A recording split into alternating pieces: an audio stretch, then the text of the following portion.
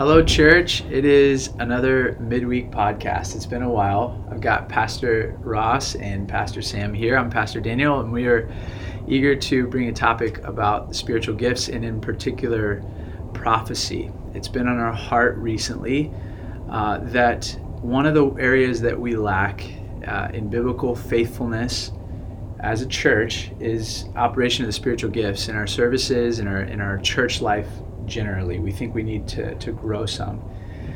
Had a few members that have been in other churches that walked more faithfully in these areas that have brought some of that even to our attention. We've thought about it ourselves, and it just confirmed and kind of pushed us a little bit to, hey, we need to really get serious about what we believe as a church about this. I want to say up front that we're not going to be arguing for a position here on a continuationist position, which basically just means that the gifts of the Spirit continue, that God is speaking in supernatural ways right now. We hope to bring clarity to that, but we're not going to argue against the cessationist position and for a continuationist position, but kind of argue from the position that we hold as elders, that the gifts do and are continuing, and they're for the church today.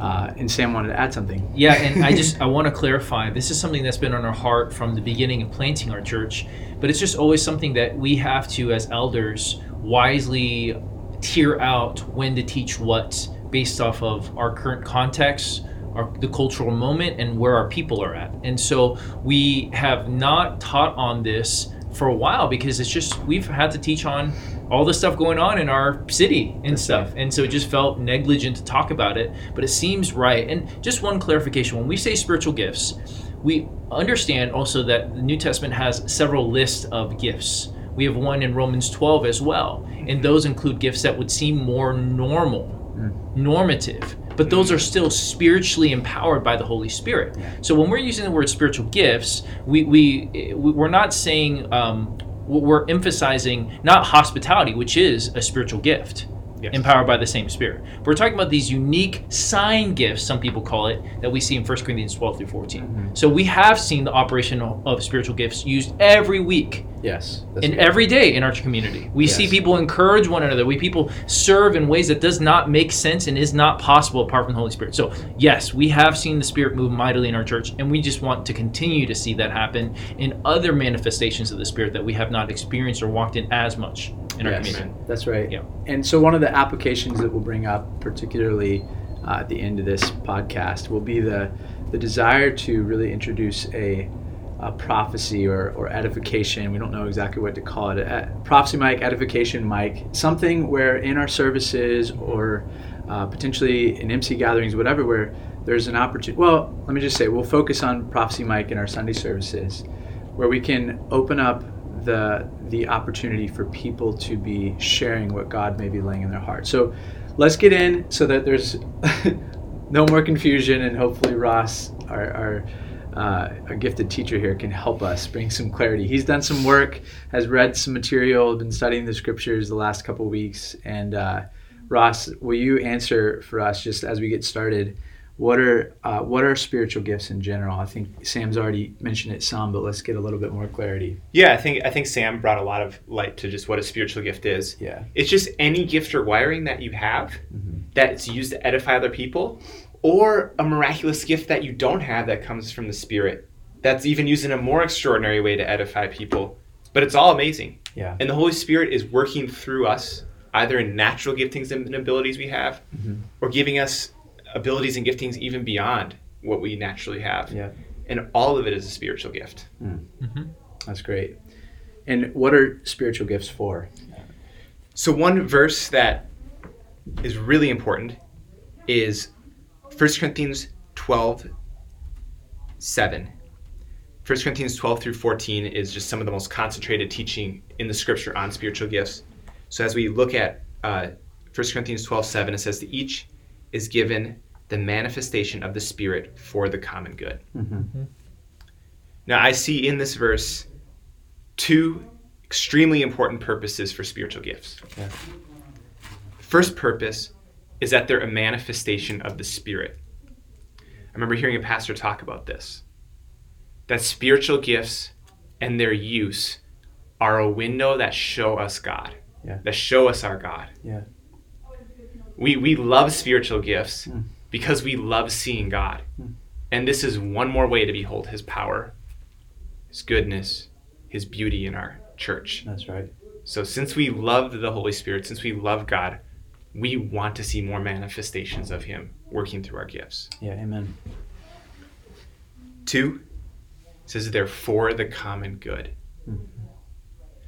The reason that we each have spiritual gifts is because God wants each one of us to participate in building up the church, making the church better, making the church more Christ-like, making the church more holy, encouraging the church. If the effect of a gift is ever the destruction of the church, it's not a gift or it's being misused. Yeah. Every proper use of a gift is going to result in other people feeling built up and edified by that gift. And so those are the two purposes behind spiritual gifts. Yeah. Yeah, and that's, we want to look more like Jesus. The Spirit was given to the church so that we could, the Spirit would, of course, minister to our hearts, but then we could, by the Spirit, minister to others and bear fruit so that other people take what is good from us. We would share what God has given to us by the power of the Holy Spirit. So just a little addition there. That's good. What should be our attitude towards the spiritual gifts? Sure. I think the place that Paul talks about most clearly what our attitude towards the spiritual gifts should be is 1 Corinthians 14:1. It says, "Pursue love and earnestly desire the spiritual gifts, especially that you may prophesy." And Sam, you had a good word on this verse as we were talking at the beginning of the podcast. What was it that you were saying? The goal that we see here is love. He says to pursue love, and it's very easy for us to get caught up in pursuing a manifestation of love or a means for love, but that's not the goal. It is very dangerous when it comes to sign gifts where people end up seeking the gifts over the giver and seeking the experience over the one whom the experience points to. And and Daniel and I kind of grew up in circles where, you would just get your kicks for how cool God would do different things. And there was just this huge emphasis in pursuing the signs. And sometimes, and no one would ever say that, but subtly we could forget seeking the one. Yeah. And seeking the goal is to edify and to build up the body. And so the passage here says, pursue love. And what way to do that, and that's the main verb, pursue, dokeo is the verb. And it's commanded here. And he says, and earnestly desire. That word earnestly desire is one word, zelete, or zeleo, which is where you get the word zealot. It's like this passionate desire of these spiritual gifts, especially that you may prophesy. But why? All of it is under the main verb that is pursuing love. So if you want to fully pursue loving the body, then you ought to earnestly desire spiritual gifts. Yes. But you ought not to just earnestly desire spiritual gifts if your main purpose and goal is to love. Right. So that's why we're jealous for this in our church, because we want love to abound more in our church. Our goal is not because we want some fireworks. It's because we want love. That's right. So good. What does it look like then to earnestly desire the gifts? What do you think? The first thought that came to my mind is in Luke 11, Jesus says, "If you who are evil know how to give good gifts to your children, how much more does my Father know how to give the Holy Spirit to those who ask him?" And we're asking for manifestations of the Spirit here. And I think that in my prayer life, I'm weak in asking for gifts of the Spirit. I imagine that a lot of us have a lot of room to grow in this. That's right. Individually and corporately. Individually, I believe we should be asking for more manifestations of the Spirit. As a church, when we come together, and as MCs when we come together, I think we should be earnestly asking God for more manifestations of the Spirit. Yeah. We do that because the Lord has put gifts, we're told in 1 Corinthians 12, he's put gifts in every single member of the body And you're not a dispensable part that just comes and receives, but you're meant to come to the church gathering That's right. in order to be used by the Holy Spirit for the purpose of building up others. And obviously that's just not just Sunday gathering, that's in missional community or whatever context you're doing church life. But the purpose of all this is that the reason that we want to pray is because we want to come expecting that we'll be used. Yep. God would want to use us to serve somebody. Yes. Yep. Not just that we don't come just praying, Lord, use Pastor Sam in this sermon, or use someone else, but Lord, use Pastor Sam, but use me and use the rest of the body, so that whatever conversation I have, whatever interaction I have, whatever prayer I pray for someone else, that you would be so present that no one can say, wow, what a great man or woman that is, but what a great God we serve. We come to the church and we're built up because the Spirit of God is present in our brothers and sisters. He's present in our midst in that way. That's why we pray and earnestly desire the gifts. What a different church we would have if we all were praying every single time we gathered. And that's the thing that's so important to note. What you're saying is biblical. Romans 12, like, having gifts that differ according to the grace given to us, let us use them. And then he goes into a list. If prophecy in proportion to our faith, and so on. And early on he says, for as in a faith that God has assigned, each according to the measure of faith that God assigned. So in other words, if I'm skipping around because of time, but if you read Romans 12, like, God has given unique gifts to the whole body. And then think about Ephesians chapter 4, verse 16. When each part is working properly, makes the body grow, so it builds itself up in love. And so basically, when we lack pursuing love and earnestly desiring spiritual gifts, we are missing out on more maturity. Our church is not fully working properly when you hold back the gifts God has given you, or the gifts God could give you if you sought Him. Yes. And just the other aspect that I want to press into is, so I read the book Practicing the Power by Sam Storms, or a lot of that book. And he's just a Reformed brother who just really is gifted in talking about these things. And one point he made in his book is that there is a segment of Christianity today who earnestly expects God to act in these ways, and then there's another segment that doesn't expect God to act in these ways. And he's saying that part of earnestly desiring these things is to expect God to manifest himself in miraculous, powerful ways. And this is especially dangerous for us who believe in the scriptures teaching, who understand the scriptures to teach about God's sovereignty in all things, is that the danger, in the same way it can be with evangelism, is kind of a fatalistic, hyper-Calvinistic attitude. Well, if God wants to do it, like, no Calvinist will say God doesn't do miracles or could do miracles. But a lot of Calvinists would just basically resort to saying, well, he'll do what he wants.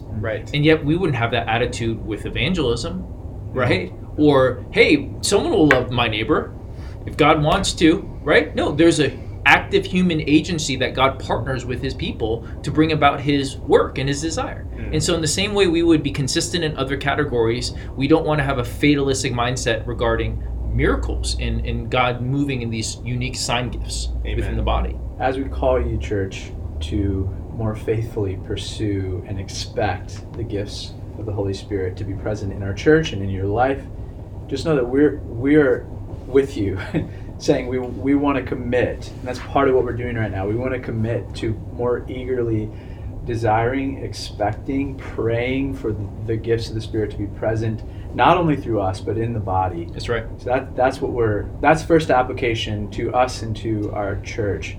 Let's be eagerly, for the sake of love. That's right. For the sake of building up the church, desiring, pursuing the gifts of the Spirit. So what are there gifts that we should pursue more earnestly, according to Scripture? I think the one that Paul singles out in verse 14 that we're looking at is especially that you may prophesy. Chapter 14, just to be clear. Yes. Verse 1. Verse 1 of chapter 14. Every spiritual gift is important. Everyone is vital and beautiful for the life of the church. and yet prophecy seems to hold a special place of priority in a gift that we should seek and exercise. Well, what is it? Let's define prophecy. So prophecy, according to Sam Storms, he says it's a human report of divine revelation. Now, when I first started looking into this topic, all of us have had this experience, or most of us have, where we feel a nudge or an urging of the Holy Spirit. Like I just like you walk in a room and just you get a sense that, man, this person is hurting, or this room really needs to hear this truth. And if you had a chance, you might stand up and say, I just need to remind everyone right now that God forgives guilty people. And you just feel impressed to say that. Now, that, I believe, is an act of the Holy Spirit and is valuable, and there should be space for that in our services. And yet, I don't believe that is the biblical gift of prophecy. Okay.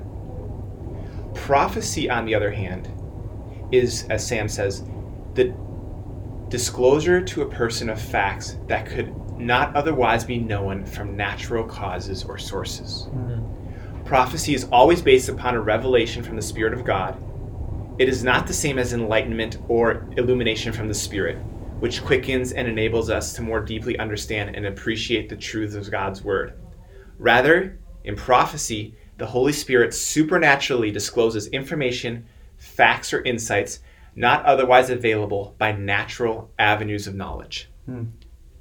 So prophecy is maybe even a step beyond what the Spirit ordinarily does, which we love that and cherish that and hold that up, and also want to pursue prophecy, where I would say that prophecy is when it gets specific, when specific information that could not be known otherwise, unless the Holy Spirit revealed to someone in that moment.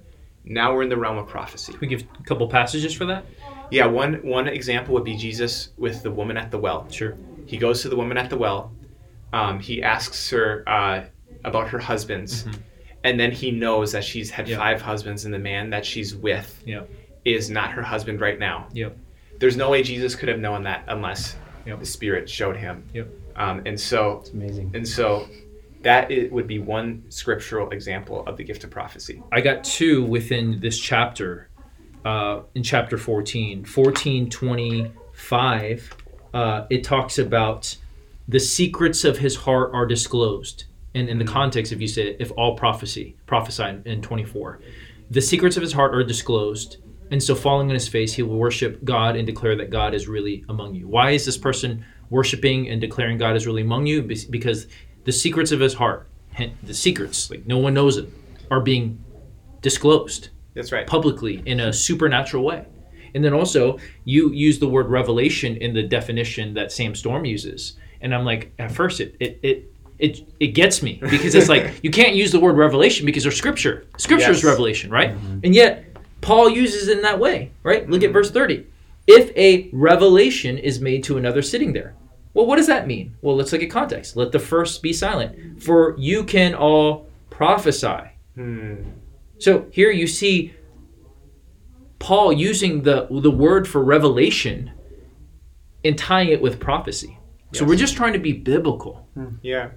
And that verse 25 is so powerful. And just as a little bit more context, things like this have happened at our gatherings before. Yes. Just for one example, a while ago, my cousin came to our gathering, and someone had a word from God that they spoke to him, and it just cut him to his soul, and he could not believe, how could this person have known this word to speak to me? Yeah, that's right. And that to me sounds a lot like 1 Corinthians 14:25, that my cousin's the secrets of his heart was exposed. Yeah. And he had this sense that the power of God is in this family here. Yeah. I can give you a number of other examples. I think each of us could. Yep. Ultimately, our experience is not the measure here, but it does inform. Yes. We're trying to be That's right. as biblical as possible.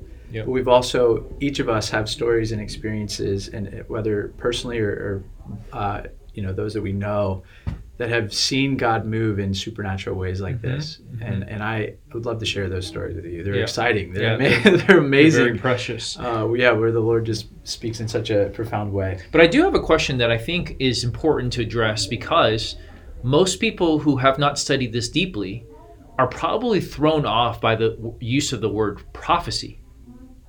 right? Mhm. Because when we think of prophecy, we think of like future, Hmm. right? And this is a deviation from most people's conception of that word. Because Sure. throughout the Old Testament, when we think of Old Testament prophecies or prophecies of the Messiah, of Jesus' birth, and we do every Christmas look at these prophecies, it throws it off because the instances that we have mentioned, at least in 1 Corinthians 14, we haven't talked about Acts 21 and what they do with Paul and so forth, but have been uniquely not future-oriented.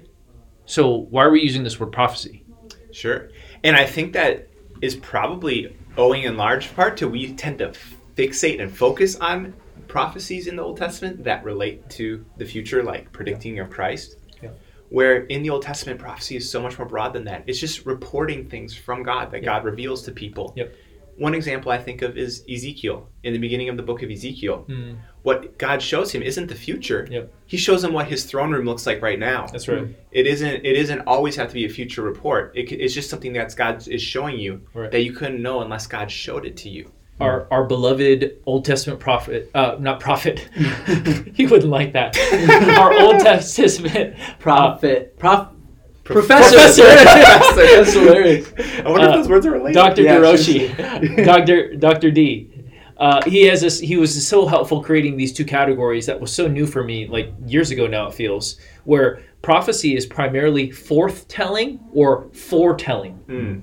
Forthtelling being something that's coming from God as a revelation about to his people for such a time as this, speaking to them, whether it's reminding them of the covenant or telling them what he's trying to communicate with them. That's forthtelling, and that is actually the most common use of prophecy in the Old Testament. But a more minority use of the word prophecy is foretelling, which is like future. Yes. This is going to happen. And so I think that's a helpful distinction that we've covered in the past, we've taught at the church, but I'm sure something that's kind of hazy. But please know that the majority of prophecies in the Old Testament are forthtelling, current, present. God speak to his people. Yes. And a small fraction is foretelling for the future. That's But so we good. love prophecy, right? We love future. Again, I'm using prophecy synonymously with future. I'm making the same mistake. Yeah. So this brings up an important question. We are lovers of the word, believe the word is sufficient for the church, for building up, edification, all that. We teach the Bible. We don't base our services, our times at MC, or any of that on waiting on some word from the Lord. We are biblically centric. We Yes. want to be standing on this word of God. But how do you practice prophecy without undermining the word of God? How do you practice prophecy without undermining the word of God and what we believe about its sufficiency for the church? Sure. I think the word that could catch the most people up from the definition of prophecy is that word revelation. Mm-hmm. Such a powerful word, because when God reveals something, it's so authoritative and so powerful. Now, we want to make a distinction and a difference between Old Testament prophecy and New Testament prophecy. Okay. I originally got this distinction from Wayne Grudem. And we want to start by saying that the entire Bible, the New Testament and the Old Testament, God revealed it by prophecy, and it is final and without error and authoritative. That's right. It is final and without error and authoritative in a way that New Testament prophecy is not. The prophecy that we're talking about. And so the book in the Bible always stands above any prophecy that we receive and judges it and informs it and weighs it. We always view prophecy through the lens of the scriptures rather than viewing the scriptures through the lens of prophecies that we receive. That's good. That's right. And there is actually a story in the Bible that I would like to point to illustrate this. And that's the story of Agabus in Acts chapter 21. So if we turn there, in verse 7 it says, "When we had finished the voyage from Tyre, we arrived at Ptolemais, and we greeted the brothers and stayed with them for one day. On the next day we departed and came to Caesarea, and we entered the house of Philip the evangelist, who was one of the 7, and stayed with him. He had 4 unmarried daughters who prophesied." We'll get back to that verse. "While we were staying for many days, a prophet named Agabus came down from Judea. And coming to us, he took Paul's belt and bound his own feet and hands and said, "Thus says the Holy Spirit, this is how the Jews at Jerusalem will bind the one who owns this belt and deliver him into the hands of the Gentiles." When we heard this, we and the people there urged him not to go up to Jerusalem. Then Paul answered, "What are you doing, weeping and breaking my heart? For I am not ready only to be imprisoned, but even to die in Jerusalem for the name of the Lord Jesus." And since he would not be persuaded, we ceased and said, "Let the will of the Lord be done." Wow. So here's a powerful story where Agabus the prophet predicts that great suffering will come upon Paul in Jerusalem, which is true. Paul ends up being imprisoned in Jerusalem. One thing that stands out about this prophecy, though, is that Agabus makes a mistake. He actually makes a mistake. If we look at verse 31, so we look at Acts 21:31, it says, "And as they were seeking to kill him, the word came to the tribune of the cohort that all Jerusalem was in confusion. He at once took soldiers and centurions and ran down to them. And when they saw the tribune and the soldiers, they stopped beating Paul. Then the tribune came up and arrested him and ordered him to be bound with 2 chains. He inquired who he was and what he had done." In the prophecy, Agabus says that the Jews are going to bind Paul and hand him over to the Gentiles. And what actually happens is the Jews are beating Paul, and the Romans come and rescue Paul from the Jews who are beating him. And so there's actually some sense in which Agabus' prophecy has an inaccuracy in it.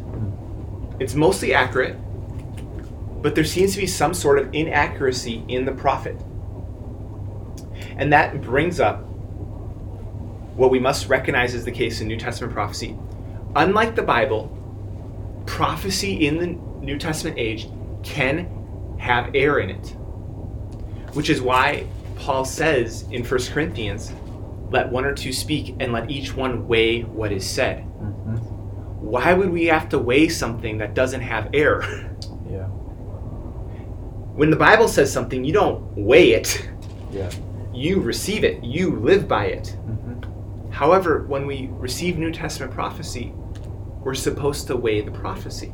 Yeah. See, does it correspond with the Bible? Does it correspond with reality? If the prophecy is predictive, does it come to pass? I don't have any question that any prophecies in this Bible are going to come to pass. Right. If you, Daniel or Sam, prophesied to me and said this will happen, I'll say, okay, like I'll receive that from you, and we'll see if that happens. Yeah. It's different kinds of levels of authority that we're talking about here. Right. So that's one area that where we see prophecy differing in the Old Testament era and the New Testament era. I'd like to add one passage is 1 Thessalonians 5:20. He says, "Do not despise prophecies, but test everything. Hold fast what is good."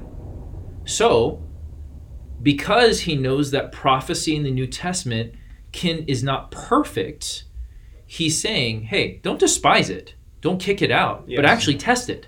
So rather than throwing the baby out with the bathwater, test the baby. Yes. Right? And then hold on to the baby if it's good, right? And the other thing that I've been helped before by is to have in the New Testament now, in our present age era, right revelation, we need 3 things coming together. We need, are you going to get into this? Right? No. Revelation, right interpretation, and right application.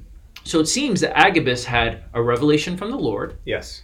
But his interpretation was a little wrong. Yes. And the people listening had the wrong application. That's right. Because what did they do? When we heard this, so I guess this is Luke and the others who were there, we and the people there urged him not to go up to Jerusalem. Yes. So they get this image that was from God. They get this revelation was truly from God. But because they don't want to lose Paul, their interpretation and their application is, don't go, Paul. Yeah. And Paul is like, no, I got to go.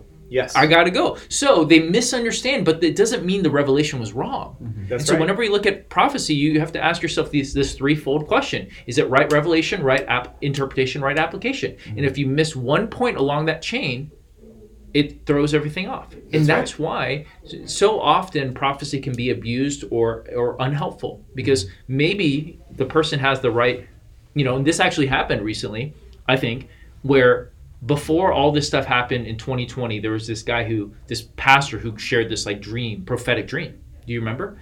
And you showed it with me, and he had all these specifics, and a lot of it came true. But I think he had a wrong application, because his application was, hey, go get guns. Go get ammo, right? And so there, I think he had where areas of his heart that may have still not yet been renewed by the Lord, his understanding of that dream was, instead of emphasizing spiritual readiness, I think he did a little, he emphasized more physical readiness.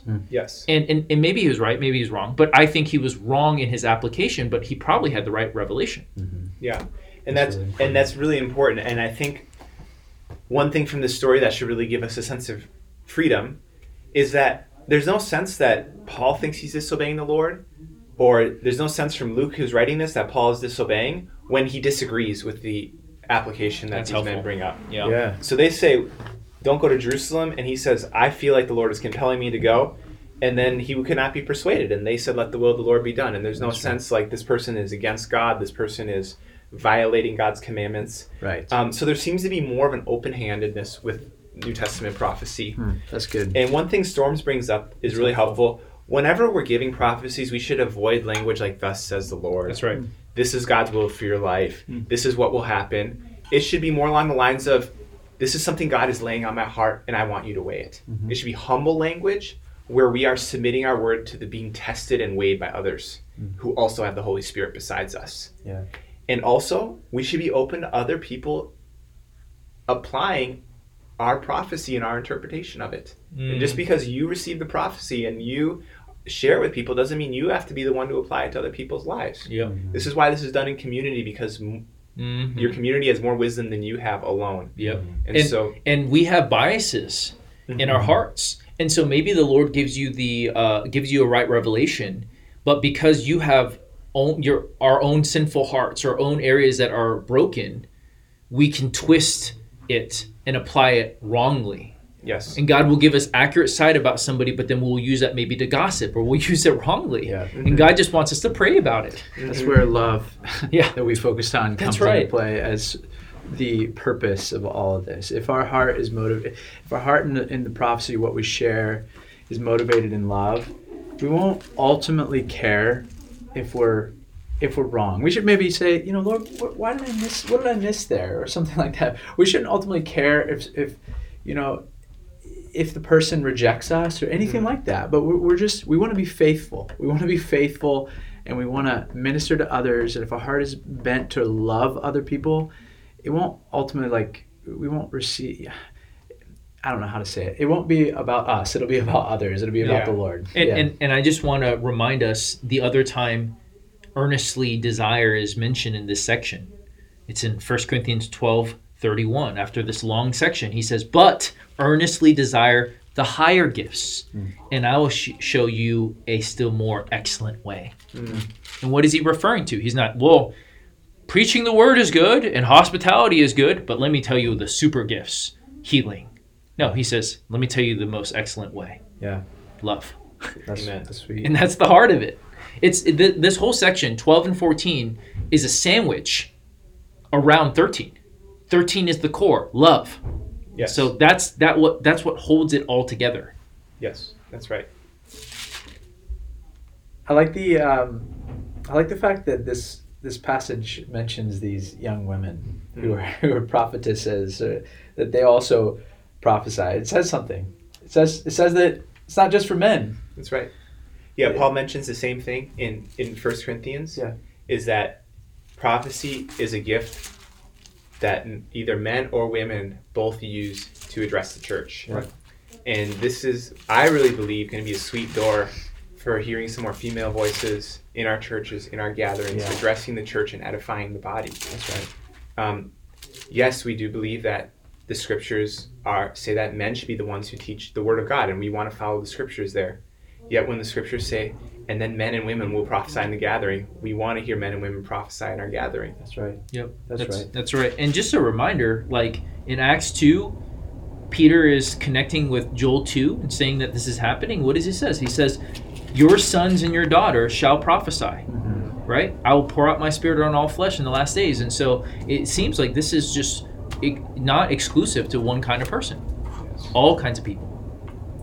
I just want to say, probably you have some questions swirling in your head, and we don't have the time or space to really answer all of them right here, but we would love to talk more if you do have some questions. But at the end of this section, before we get into the application, what we want to do with our services, I just want to say, praise God that He's given us His Spirit, that He's so active in His church, that He wants to speak through us, to speak to us in these profound ways. It's amazing that the Lord is present in this way in His church.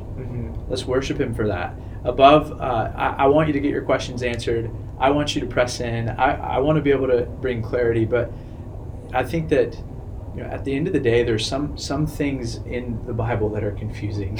This is one of those things that we are going to continue to probably wrestle with. We'll wrestle, especially, it'll feel a little clunky as we begin to practice some of these things more. Right. But man, at the end of the day, we want to worship the Lord, for He's given us the Spirit of God as our advocate, our helper, our means to love one another more, to grow more like Christ. Yeah. This should cause us to praise more than scratch our heads. It will cause us to scratch our heads. It will. But I want us to praise the Lord. I want us to be constantly, in addition to make our focus about love for one another, I want our focus to be praise God that He's active in His church. He is alive and well and working to build His kingdom in our midst. Yeah. If those two things are present, the Godward focus and the love focus, man, we can't fail. That's right. We will make some mistakes. We will be a little clunky. Yep. But we're not going to fail ultimately. We're going to be in a good direction. Amen. And that's Go ahead. you referenced something, the clunkiness. Yeah. And I just want us to be biblically consistent in every area, because there's going to be misuses of this at times and abuses at other times. That does not mean we ought not to pursue it. If God calls us to do it, we need to be faithful to the scriptures. Yeah. Just like no one's going to say, well, you shouldn't marry because definitely there's going to be mistakes in your marriage, right? Or you shouldn't love your brothers and sisters in Christ because they may hurt you or they may abuse you. In fact, we've seen that in our church. But that doesn't mean we should disuse. We just regulate it. We learn how to do it better. That's right. Right? And then every category, everything that Scripture calls to us has danger, has potential for misuse. Yeah. Just like the preaching of the Word, right? And what do? You learn, you get better, you repent, you grow through it. And that's going to be the case for every area of loving one another in the church. We're going to mess up at times. Amen. So one specific application we'd like to draw and really press into in these coming months in 2020 and beyond for our churches is we want to open up the door for this to be operating, these sorts of gifts to be operating in our Sunday gatherings and beyond. But let's talk specifically about how that could look in our Sunday gatherings moving forward. Sure. One thing that Storms has suggested, and even some members who have joined our church in recent months, is that we have a microphone that's available for members of the church who feel a prompting of the Spirit to come forward and address the church. It could be like a prayer for the church they feel prompted to pray. It could be some sort of sense or just urgent thing they want to share with the church, like a Bible verse or something. Or it could be an instance of the gift of prophecy where the Spirit lays on them a specific word of knowledge for someone in our church, for our church family, which we would then weigh and hopefully be edified by. Yeah, and we would weigh even before they share. Amen. Yes. Amen. That's going to be one of the ways that we regulate in a healthy biblical way. Yeah, so like if someone was coming forward, there would be an elder or a leader who they would share that word with, And the elder or leader would determine that is this edifying? Is this for now? So even if the answer is no, it's not like this is wrong, but maybe this is just for another time. Yep. And really determine whether or not this is a good word for the church to hear right now. And that will protect the church from a lot of things. Where do you get this from scripturally? How can you do that, Ross? Being devil's advocate. Be a devil's advocate. Yeah. Let the Spirit flow, bro.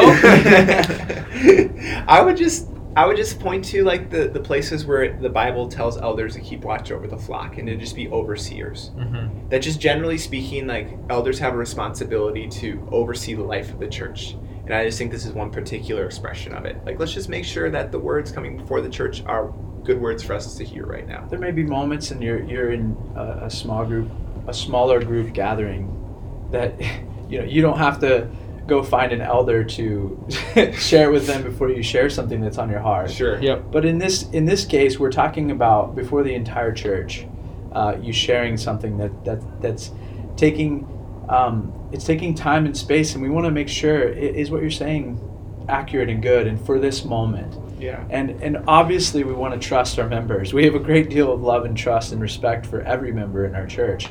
But we want to weigh carefully everything that's said and brought before the church, just like we do when we preach a message out of the Word. And Paul is speaking to the Corinthian church who has been abusing these spiritual gifts terribly. And he doesn't say just, hey, you guys can't do that. Just stop it. Yes. He says, okay, let's do it better. And if you look at verse 26 down to the rest of the chapter, he's showing you how to do it orderly. He says, what then, brothers, when you come together? And he lists all these different things that people could have, tongues and revelation and so forth. And then he even has a process. Let there be 2 or 3 other prophets. Let others weigh what is said. And there's some sort of order. It's not this just chaotic thing. I think that if you are listening and you have seen the abuses before in maybe a church context or God forbid, maybe on TV, you're like, I don't want that to be coming to our church. Yeah. And we're saying, no, we're going to be biblical as much as possible and weigh things, and there's going to be order. Yeah, one thing helpful that Storm says is Paul doesn't correct abuse by commanding disuse, as is the practice of many today. We are neither to gullibly believe every word that is spoken, nor cynically reject them altogether, as if they had no spiritual benefit. Paul's remedy for sinful despising isn't unqualified openness. His remedy is biblically informed discernment. And that's what we're trying to lead in here, is a biblically informed and discerning approach to this gift. Yeah, again, we're trying our best right now to implement a process in order that would be good. But also here, that our order is subservient to biblical commands and functions. Like we want to be led by the Spirit. And we want to do what seems best, and we might try something for a little bit, and we might see that it needs to adjust, but we're gonna do our best, and I think there are a couple other things that are important to ask as we potentially do this. What if? Well, Go ahead. I was just going to also say, actually, go ahead. You go ahead with that. Well, yeah. What if something, is embarrassing happens, or let's say something is brought forward that's just wrong. Maybe the elders feel convinced it should be shared, and then it ends up being wrong. And what do we do in those cases? How do we respond? Yeah, I think we have to be comfortable with the idea of correction in our gatherings. And it's not massive shame on the person who did it. It's not some black mark on them. It's not some big confrontation. It's just us saying, hey, we just really think this person made a mistake. And that's not the worst thing in the world. They probably came up and they tried to faithfully share what they thought God was saying. And we're just not in agreement with them that that's what God is saying to us right now. And it's okay if we have a moment of correction in our gatherings. We just have to be comfortable with that and just move on and keep loving that person and keep using our spiritual gifts. And it's not actually that big of a deal. That's great. Was that what you were going to say? Yeah. Okay. Yeah, that's good. Great. Synced. Yeah. Well, That's all I got, man. Other thoughts? I just want to reemphasize, church, this is because we were trying to be more biblical. Yeah, that's great. And I think a lot of times when people think about the sufficiency of Scripture, they think, well, this is going to undermine the sufficiency of Scripture. Mm-hmm. The only reason why we're doing this is because Scripture tells us to do it. That's right. So Scripture seems to be okay, and God ultimately seems to be Yeah. okay with seeing these kind of revelatory gifts operate within the church, and it does not threaten His word. That's right. Now, it could if we're not careful with it, so we got to be careful. But that's, again, part of becoming a more mature church. We're a young, immature church in many ways. Yes. And the very tempting thing to do when it comes to anything that is controversial or challenging is just to pick one extreme side, because it makes things a lot more simple. Mm-hmm. And we're just refusing to do that, right? Yes. And there's example after example that we are, hey, is God sovereign or are humans responsible, right? Both. Yeah. And it's easy to pick one or the other because it just simplifies life. Yeah. But God has called us to live in the tension. And by His Spirit, and if we have humble hearts, teachable hearts, on our knees before the Word, He's going to show us how to do it well. Yeah. We're going to make mistakes because we're fallible, but we'd rather follow Him and try to be faithful than cowardly avoid anything that could maybe make a mistake. Mm-hmm. Yes. We don't want to be, this. I guess this is an additional point.